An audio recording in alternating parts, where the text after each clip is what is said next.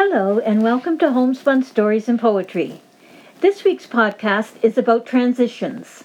In particular, the transition into old age, the years 70 and beyond, a transition I find myself well within. Here's a quotation that speaks to transitions. I found it as a tweet from Vanessa Living. Many speak of opportunities. When one door closes, another one opens. But rarely about the hallway, the transition, the in-between where you are and where you are headed. The hallway doesn't have to be scary, dark, endless confusion. It can be a space of massive transformation, great memories, and peace.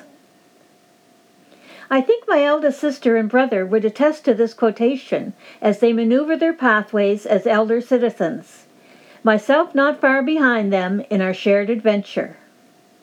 This week's poem speaks to memories of a life's transitions, to making peace with it all, and is read by my sister Adeline Dell McGinnis.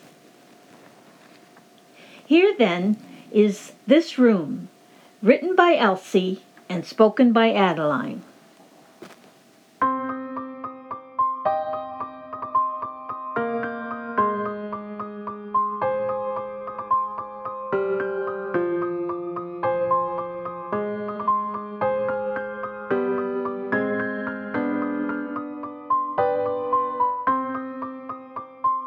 This room.